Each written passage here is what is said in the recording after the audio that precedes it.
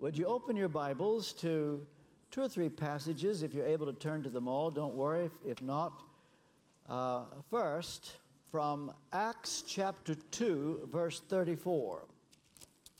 This is from Peter's sermon on the day of Pentecost, Acts 2, verse 34. For David did not ascend to heaven, and yet he said, "The Lord said to my Lord, sit at my right hand until I make your enemies a footstool for your feet." Then if you turn over one page to chapter 3, verse 21, he must remain in heaven until the time comes for God to restore everything as he promised long ago through his holy prophets. And then I'm going to read from Matthew 25, starting at verse 6. Today, this will probably be my last sermon on this series from Matthew 25. Started when we first came over from a sermon I preached a year ago on Matthew 25, and that just gave birth to a lot more sermons. And I think, though, I will wind that little series up today. This talk today will be a summary of all that I've tried to say in recent weeks from Matthew 25. Verse 6, at midnight, and that word comes from two Greek words that mean middle of the night. We're not talking about 12 o'clock, end of history, as some have thought. It's just middle of the night. A cry rang out, "Here's the bridegroom, come out to meet him." Then all the virgins woke up and trimmed their lamps. The foolish ones said to the wise, "Give us some of your oil, our lamps are going out." "No," they replied, "there may not be enough for both us and you. Instead, go to those who sell oil and buy some for yourselves." But while they were on their way to buy the oil, the bridegroom arrived. The virgins who were ready went in with him to the wedding banquet, and the door was shut. We'll stop there. May God be pleased to bless the reading and the preaching of this, his most holy and infallible word. Brief word of prayer. Heavenly Father, I pray for the sprinkling of the blood of Jesus by your Spirit to be upon every mind present, that their perception of what I say will be received and applied as you intend, and upon my tongue, my mind, that I'll be cleansed, that I will be your transparent instrument to say everything you want said, nothing you don't want said. May this be a life-changing word. For all I know, a wake-up call before the final wake-up call. May it be a word that brings great honor and glory to your name. I pray in Jesus' name. Amen. Psalm 110, verse 1, is the most quoted Old Testament passage in the New Testament, where David said of the Messiah, "The Lord said to my Lord, sit at my right hand until I make your enemies a footstool for your feet." What I want to do today is to show the connection between Psalm 110, verse 1, and Matthew 25, verse 10, which says, while they went on their way to buy the oil, the bridegroom arrived. The virgins who were ready went in with him to the wedding banquet, and the door was shut. Now, as we have seen in recent weeks, it's the wise virgins who go into the banquet. The foolish are shut out. The banquet is the great revival that precedes the second coming of Jesus. And it is during this great revival when the enemies of the gospel are defeated.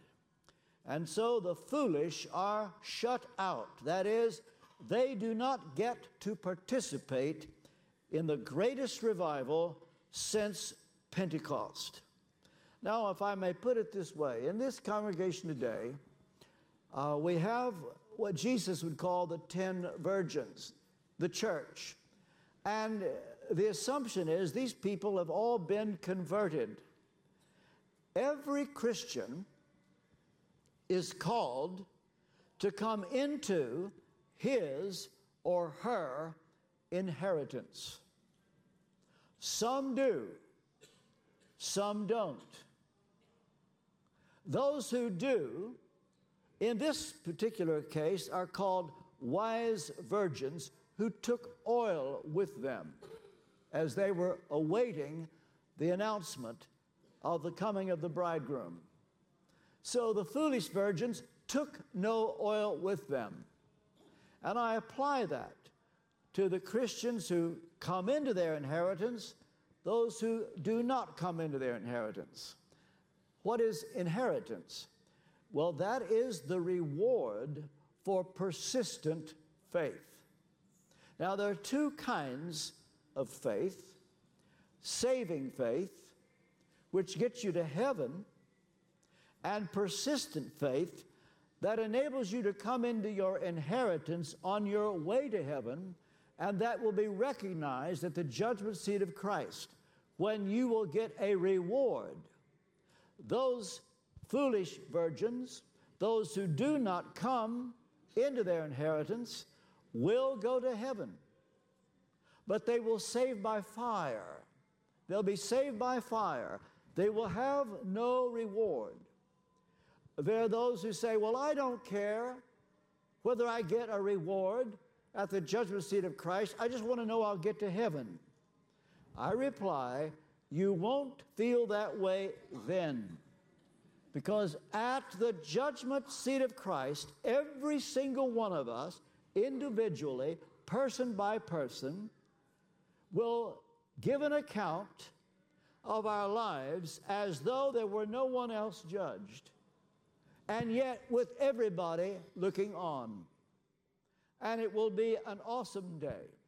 So much so that when Paul mentioned it in 2 Corinthians 5, he says, knowing the terror of the Lord, we persuade men. Now, the account of the 10 virgins is just one aspect of inheritance. But I'm referring to it because it shows what the state of the church will be like in the last day.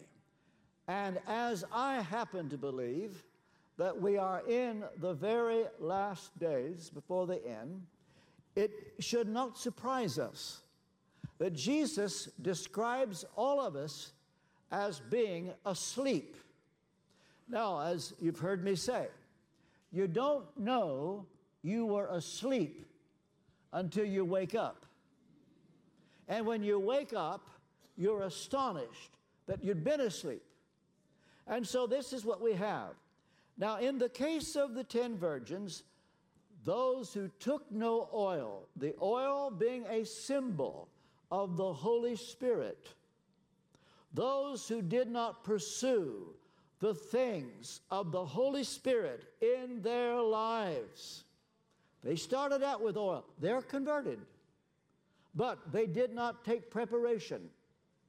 And the foolish virgins are those who will miss out on the greatest move of the Holy Spirit in the history of the church. And so the wise virgins will be right in the middle of the greatest work of the Spirit since Pentecost. Now, what is clear? Jesus will not leave his throne at God's right hand until all his enemies are his footstool. Now, there are those who believe that the enemies of God will not be defeated until Jesus actually comes. It's after the second coming that the enemies of God will be defeated. That's the view of some. But according to Psalm 110, verse 1, quoted more than any other verse in the New Testament, it is while Jesus is still in heaven. In fact, what I just read, he will remain in heaven until the time comes for God to restore everything. And so, it will be at the right hand of God. He hasn't left his throne. He's there now. That's where Jesus is at this moment. He's at the right hand of God. And so, because he will not leave until he makes all of his enemies his footstool, it shows what he will do while he's still in heaven. It brings God far more glory for Jesus to do what he does at the right hand of God than if he had left his throne and then came to the earth and destroys people with the brightness of his coming. He can certainly do that. But according to the Word of God, all this will happen while he's still in heaven. The question is, how will he get this done? If he himself stays in heaven, how will he defeat the enemies of the gospel? Well, let me tell you how this will happen. He will defeat his enemies from the right hand of God by using people like you and me. As a matter of fact, the great people used in the coming revival will not be the Billy Grahams of this world. It will not come through faith healers like the Oral Roberts of this world. I'll tell you something I thought of this morning. I referred to it in the first service. I haven't thought about it for years. 25 years ago, I may not have the exact year, something like 25 years ago, in this country, there was a lady whose name is Jennifer Reese Larkham. I don't know if anybody here would know who that is, but she was a household name among evangelicals in England. She spoke all around the country, but always from a wheelchair. She was paralyzed from the waist down, but was a great speaker. And I remember her coming to hear me preach once when I was in Bristol. And we had a very good relationship. And then, lo and behold, a story leaks out and it spreads all over England like wildfire.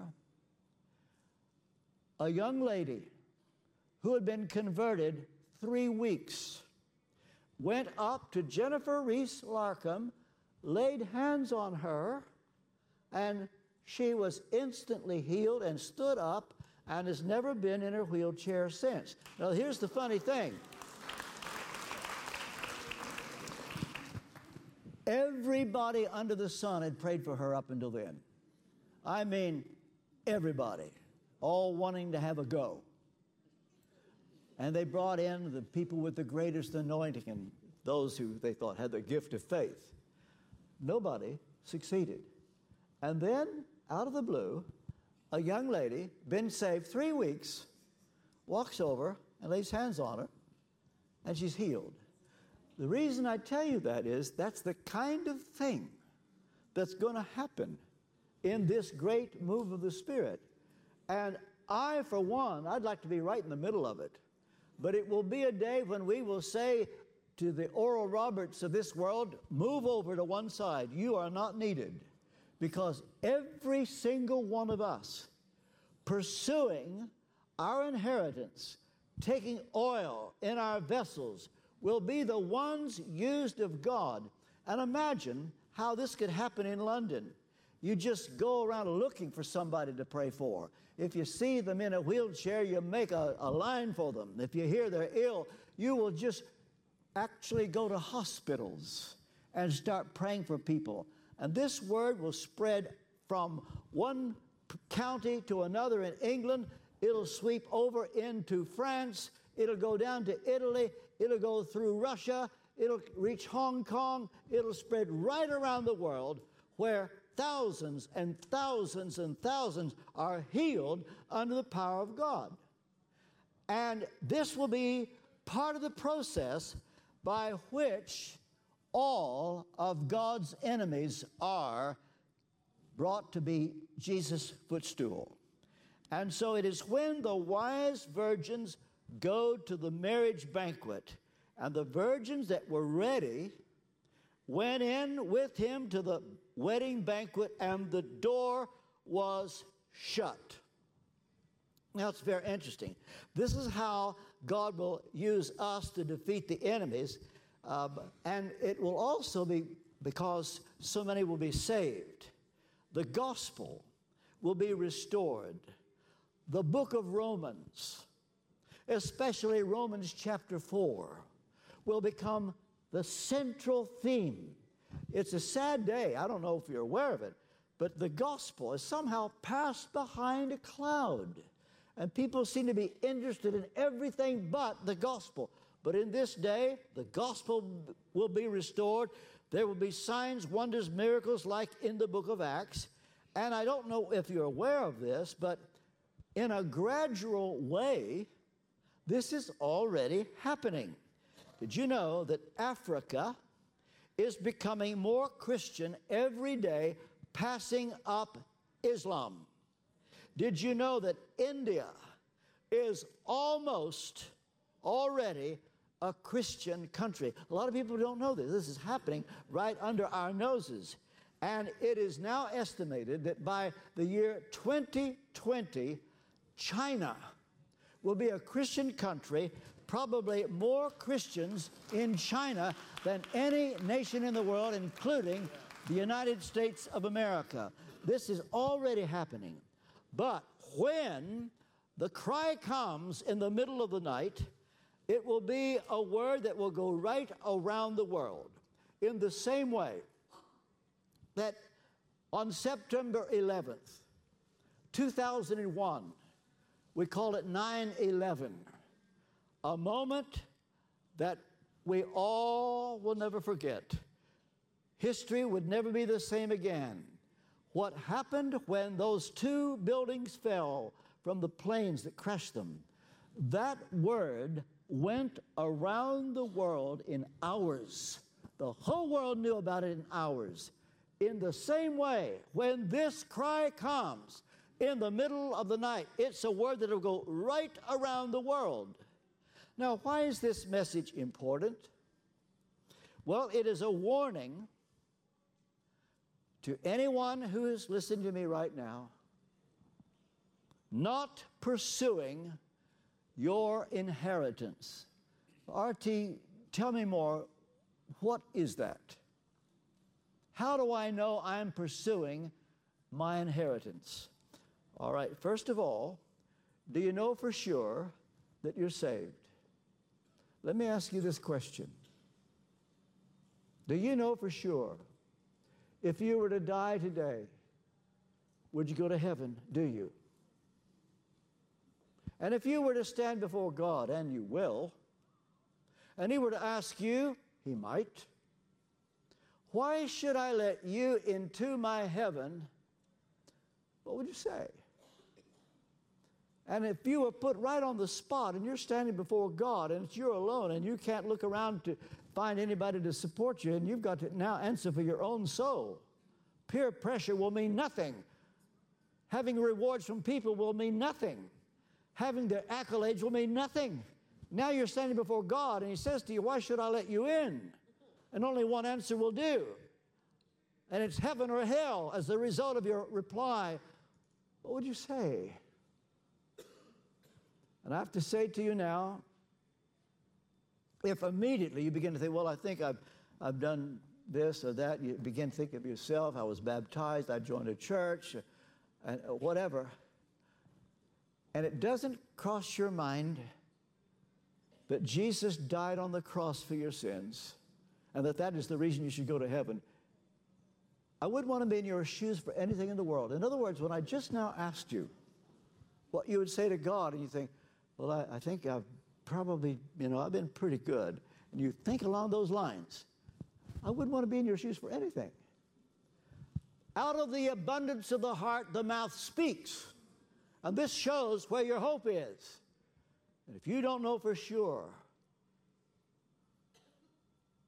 that you'll go to heaven because you're trusting the blood of Jesus Christ, I wouldn't want to be in your shoes for anything in the world. That's the first step. Then, having invited Jesus Christ to come in as your Savior and Lord,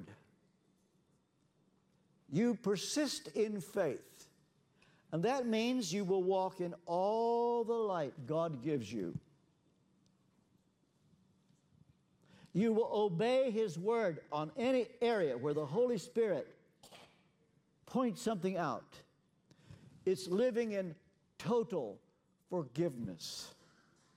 When you totally forgive anybody who's hurt you,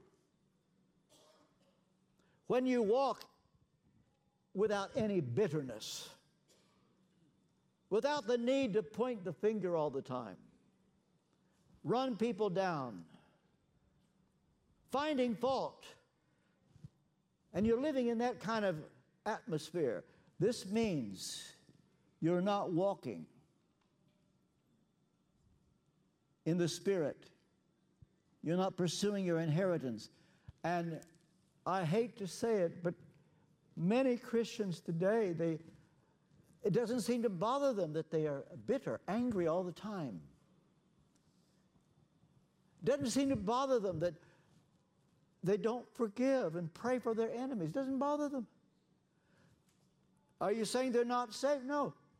Foolish virgins. They had oil. They had a beginning, but they didn't pursue the things of the Holy Spirit. And so it's a warning, because these foolish virgins, when the cry came, it became apparent what they were. Foolish, saved, but locked out, because it says, they that were ready went in to the banquet, and the door was shut. And from that moment, there's not a thing you can do. In fact, they cried out, Lord, Lord, open to us. Here's what's going to happen. I hope none here, but if you're typical, about half of you.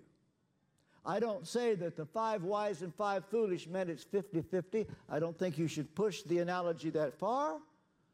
But chances are there are those here today. You're saved, but just. You're not walking in the light God gives you. Christ is not everything to you. He's a convenience. You believe in Him. And then when the cry comes, this condition is exposed, and you say, oh, and here's what will happen. You will go to those who were pursuing their inheritance, and you will say, pray for me. Please pray for me. Please pray for me. And the reply will come, well, I'll pray for you, but I'm just barely in the position I'm in now, because I was asleep too. But I've got oil. And so those even walking in their inheritance were asleep, because Jesus said everybody was asleep. You don't know you were asleep until you wake up, and while you were asleep in your dreams, you do things you wouldn't do if you were awake. But then when you wake up, you realize it's too late. And in this case, there's nothing they could do to get in on the great banquet. It's exactly what happened in ancient Israel. In Numbers chapter 13, here's what happened. God told the children of Israel to send 12 spies into the promised land to see what it was like. And they all came back with a good report. They said, oh, it's wonderful. In fact, they said, we went into the land. It does flow with milk and honey. They had the fruit to show it. And Caleb says, we should go up and take possession of the land. God's with us. We can do it. But you know what? The 10 other spies outvoted him and Joshua and said, no, we dare not do it. The land we explored, these people are giants. We're grasshoppers in their eyes, and we can't do it. And it was one of the saddest moments in Israeli history when the 10 tribes voted not to go in to the land of Israel. Something happened right then. It's described in Psalm 95 and Hebrews chapter 3. God swore in his wrath that they would not enter his rest. That means they would not come into their inheritance. When God swears an oath, he cannot find anything greater or anyone greater. He just swears by himself. Now, when someone swears an oath here below, in order to be believed, you say, I swear, I'm telling you the truth. And some will say, I swear on my mother's grave. Something that will make you believe they're telling the truth.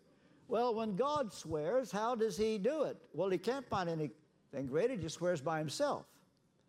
And God can swear in one of two ways. One, he can swear an oath in mercy. This is what Hebrews chapter 6 is about, that every Christian should experience personally God swearing an oath in mercy to you. So if God swears in mercy, the wonderful thing is it's irrevocable. It can't be changed. It's the best thing that can happen to a Christian in his heart on this planet, when God swears an oath to you. But then, the other is when he swears in wrath. If he swears in wrath, it too is irrevocable. And there's nothing that will change his mind. So here's what happened. The next day, the children of Israel, they all got together and said, you know what? We made a mistake. We should go in. We can do it. And they all got together and said, we're going to go in to the land. And Moses said, it's too late. Oh, no, we can do it. Moses said, don't even think about it. It's too late. Oh, we will. And they tried, and they were beaten down, and they stayed in that land for 40 years. They were not allowed to go in. Because if God swears an oath in wrath, it's too late. This is what is behind the cry in the middle of the night. It's when God exposes the condition of the church. Those that are wise, they go in, they get in on it. Even though they were asleep, they're awakened. But those who were foolish, they are exposed. And they say, please let us in. But the door was shut. And nothing could change it. Now, it's interesting, this, because what I'm speaking about today is actually something you find in many of the parables of Jesus. You take in Luke chapter 12, verse 25.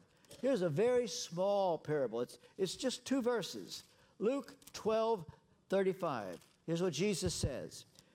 Be dressed, ready for service, and keep your lamps burning, like men waiting for their master to return from a wedding banquet, so that when he comes and knocks, they can immediately open the door for him. Did you ever knock on a door and the person opened it just as soon as you knocked? And you thought, oh, you were ready. I didn't expect you to come so soon. Or do you know what it is to knock on the door and you know the people are there, but they don't hear you? They're at the other end of the house, and you keep knocking, and you don't hear. And so it's possible, according to this, that you won't be near the door. We had a lady in Westminster Chapel. Her name was Grace. She was from Nigeria, and she'd been a Muslim and was gloriously saved. And when she saw this verse, it became very special to her, and she used to say, I want to be right next to the door so that when Jesus knocks, I can open it immediately. You see, this is what I mean by taking oil with you. It's when you hear his voice. Jonathan Edwards taught us that the task of every generation is to discover in which direction the sovereign Redeemer is moving, then move in that direction. But how do you know in which direction the sovereign Redeemer is moving? Unless you're right by the door. So when you hear the knock, you open it. Or take Peter and John, Acts chapter 3.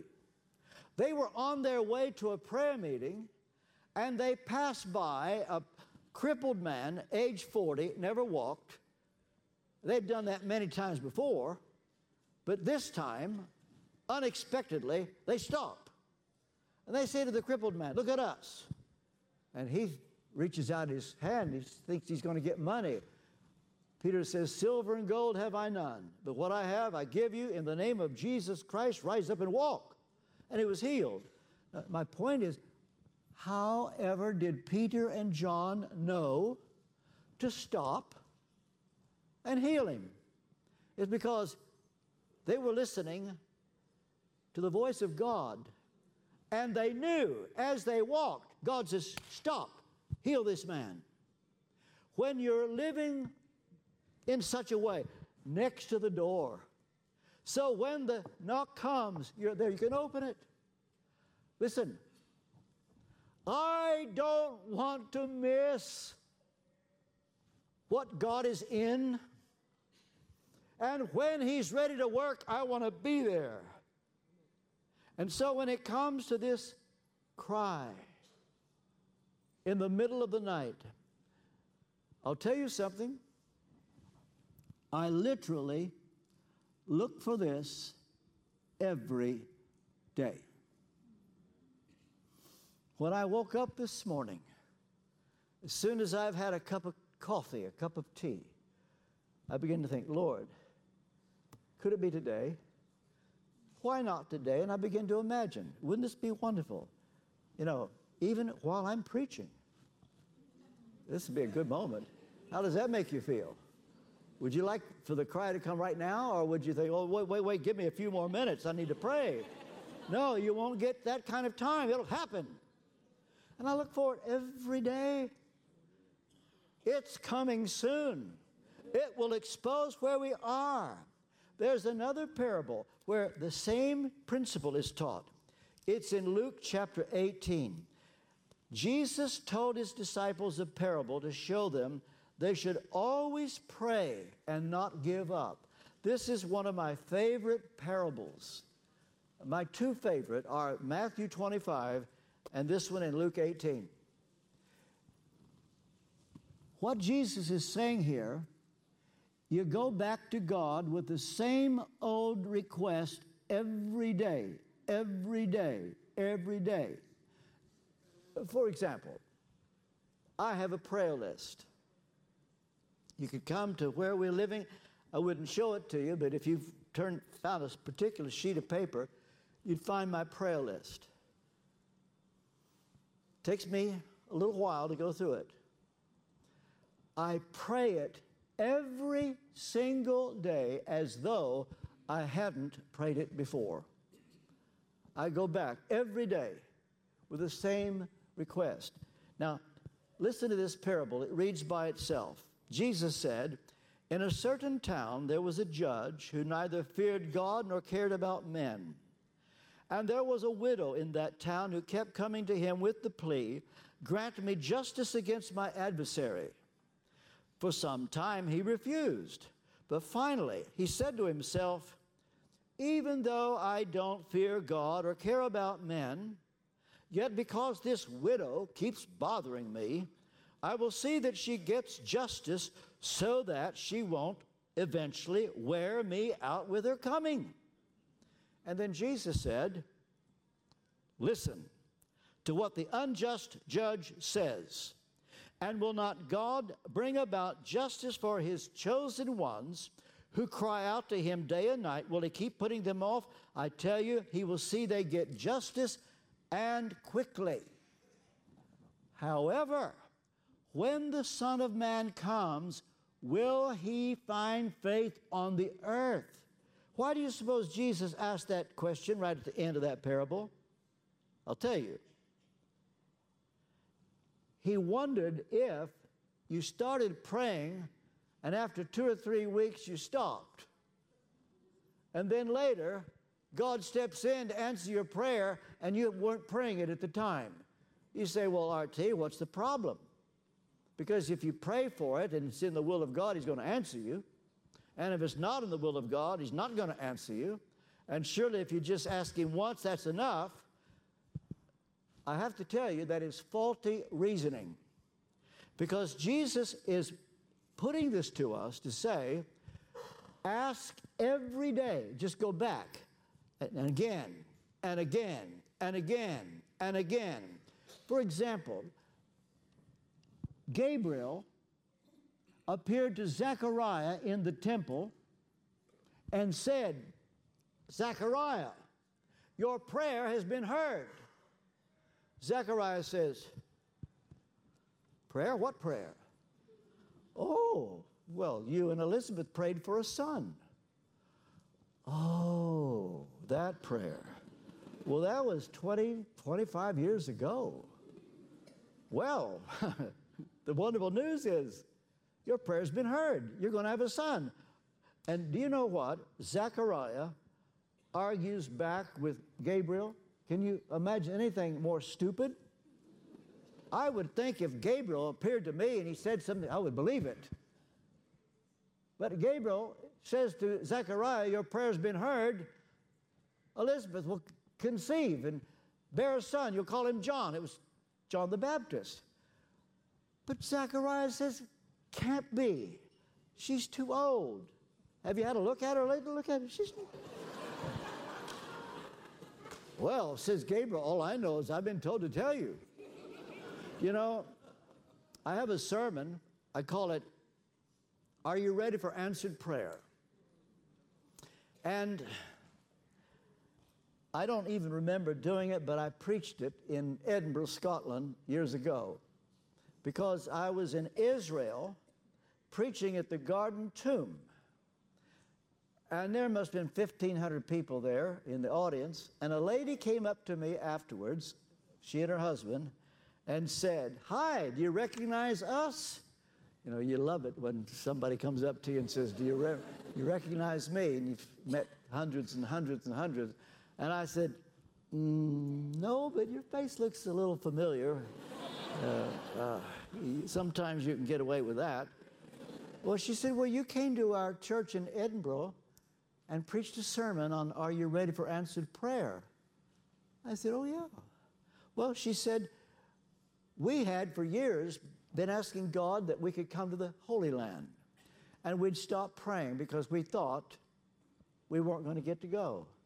But because of your sermon, we went back to our prayer list and began to pray every day that we could come to Israel. And here we are, and fancy meeting you. I said, well, you know, that's just God's style. He likes to do things like that. I wonder, is there something you used to pray for but you've stopped? What if God were to answer it? You say, oh, I'd be thrilled to bits. Do you know something? There are 2 principles you need to know. Principle number 1, any prayer that is prayed in the will of God will be answered. Amen. But principle number 2, the shape answered prayer takes is determined by our readiness at the time.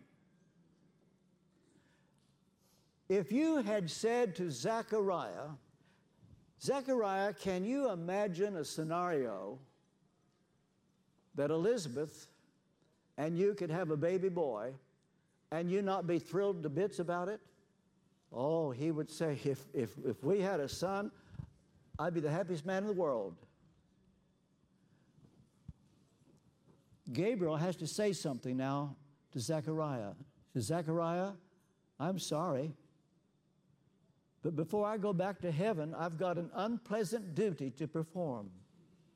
You're going to be struck dumb and not able to speak because you don't believe what I've just told you. His prayer was answered, but now when it was answered, it's all under a cloud. Elizabeth gets pregnant. I imagine people coming from all over and saying, Zechariah, we're so happy for you. You're going to have a baby. And he goes,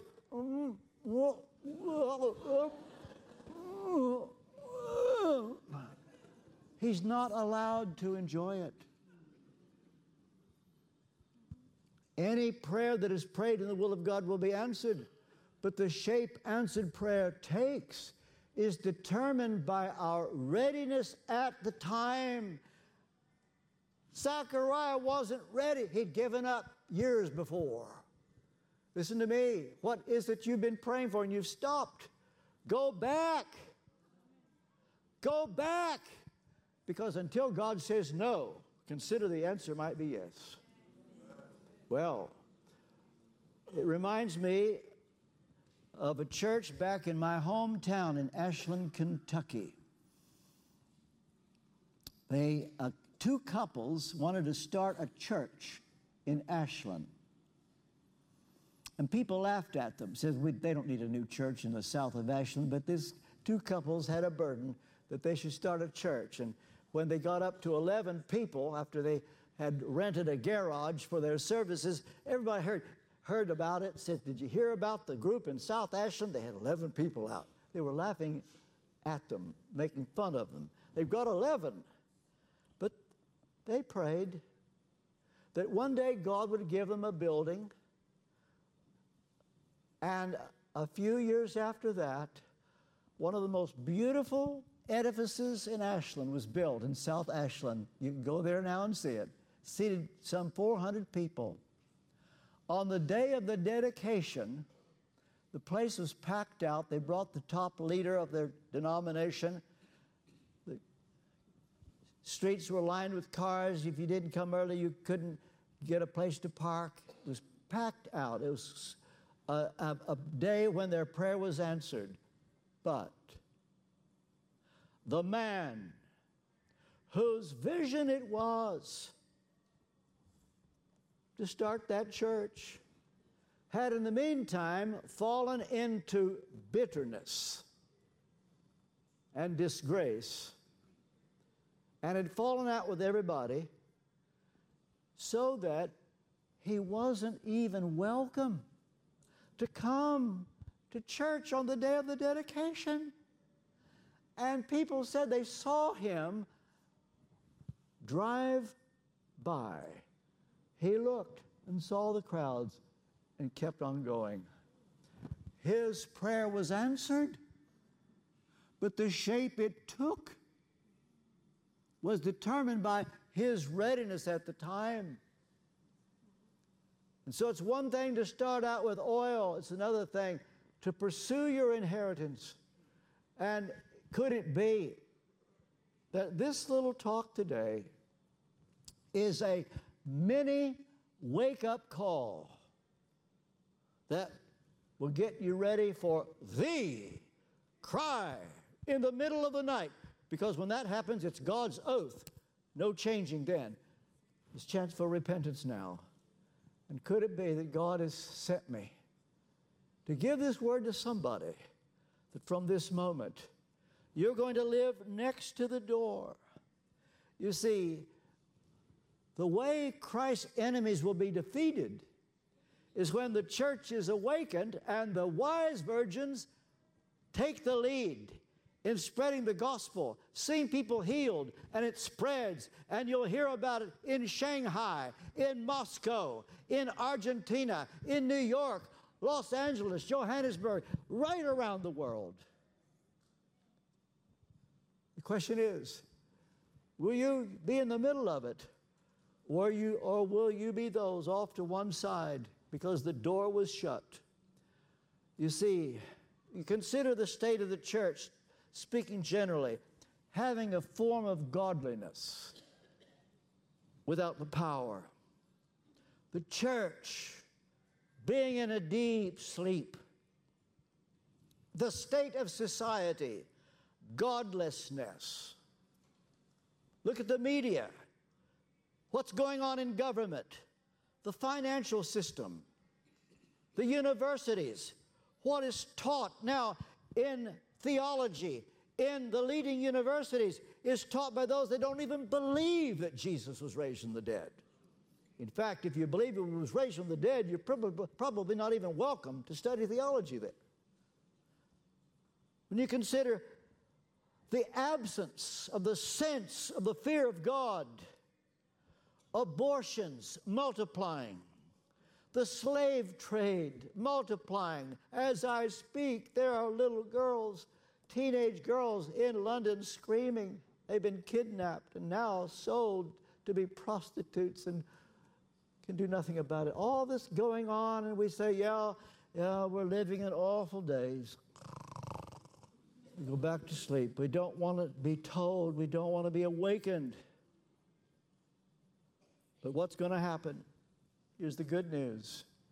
When this happens, this wake up that will go right around the world, those outside the church who haven't heard the gospel will hear it. Millions will embrace it. The fullness of the Gentiles will come in. This means that Islamists, whether in Pakistan, Saudi Arabia, Indonesia, Muslims by millions, many of them have had dreams about Jesus.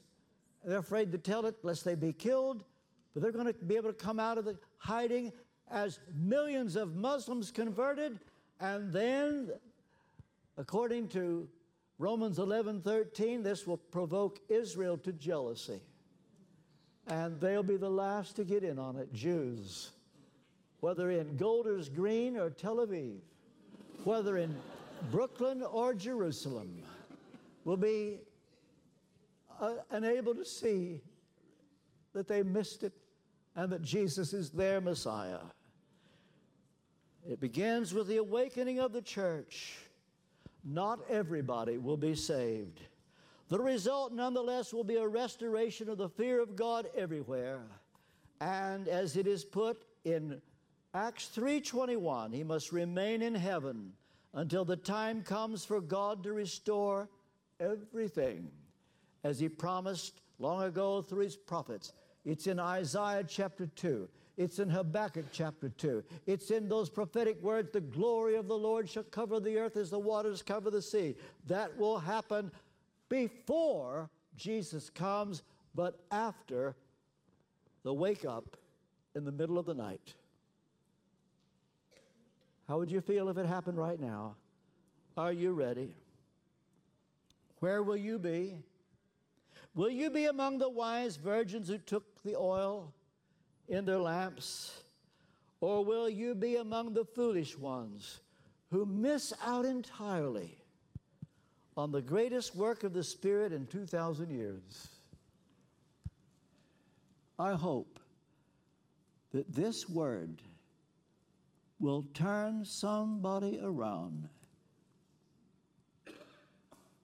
who's getting a wake-up call from the Holy Spirit, long overdue, to respond and say, yes, Lord, you've got all of me from this moment, from this moment. And before I close, what about that question I asked half hour ago? If you stood before God and he were to say to you, why should I let you into my heaven? What would you say? What came to your mind? I've given you the answer now. But if you didn't have the answer then, here's what you should do right now. I'm going to lead you in a prayer. You don't need to say it out loud. But if you know that your hope of getting to heaven until about a half hour ago is that you thought, if you're good enough, but now you know it's not going to help at all, you need to pray this prayer right now. Lord Jesus Christ, I need you. I want you. I'm sorry for my sins. Wash my sins away by your blood. I welcome your Holy Spirit into my heart. As best as I know how, I give you my life.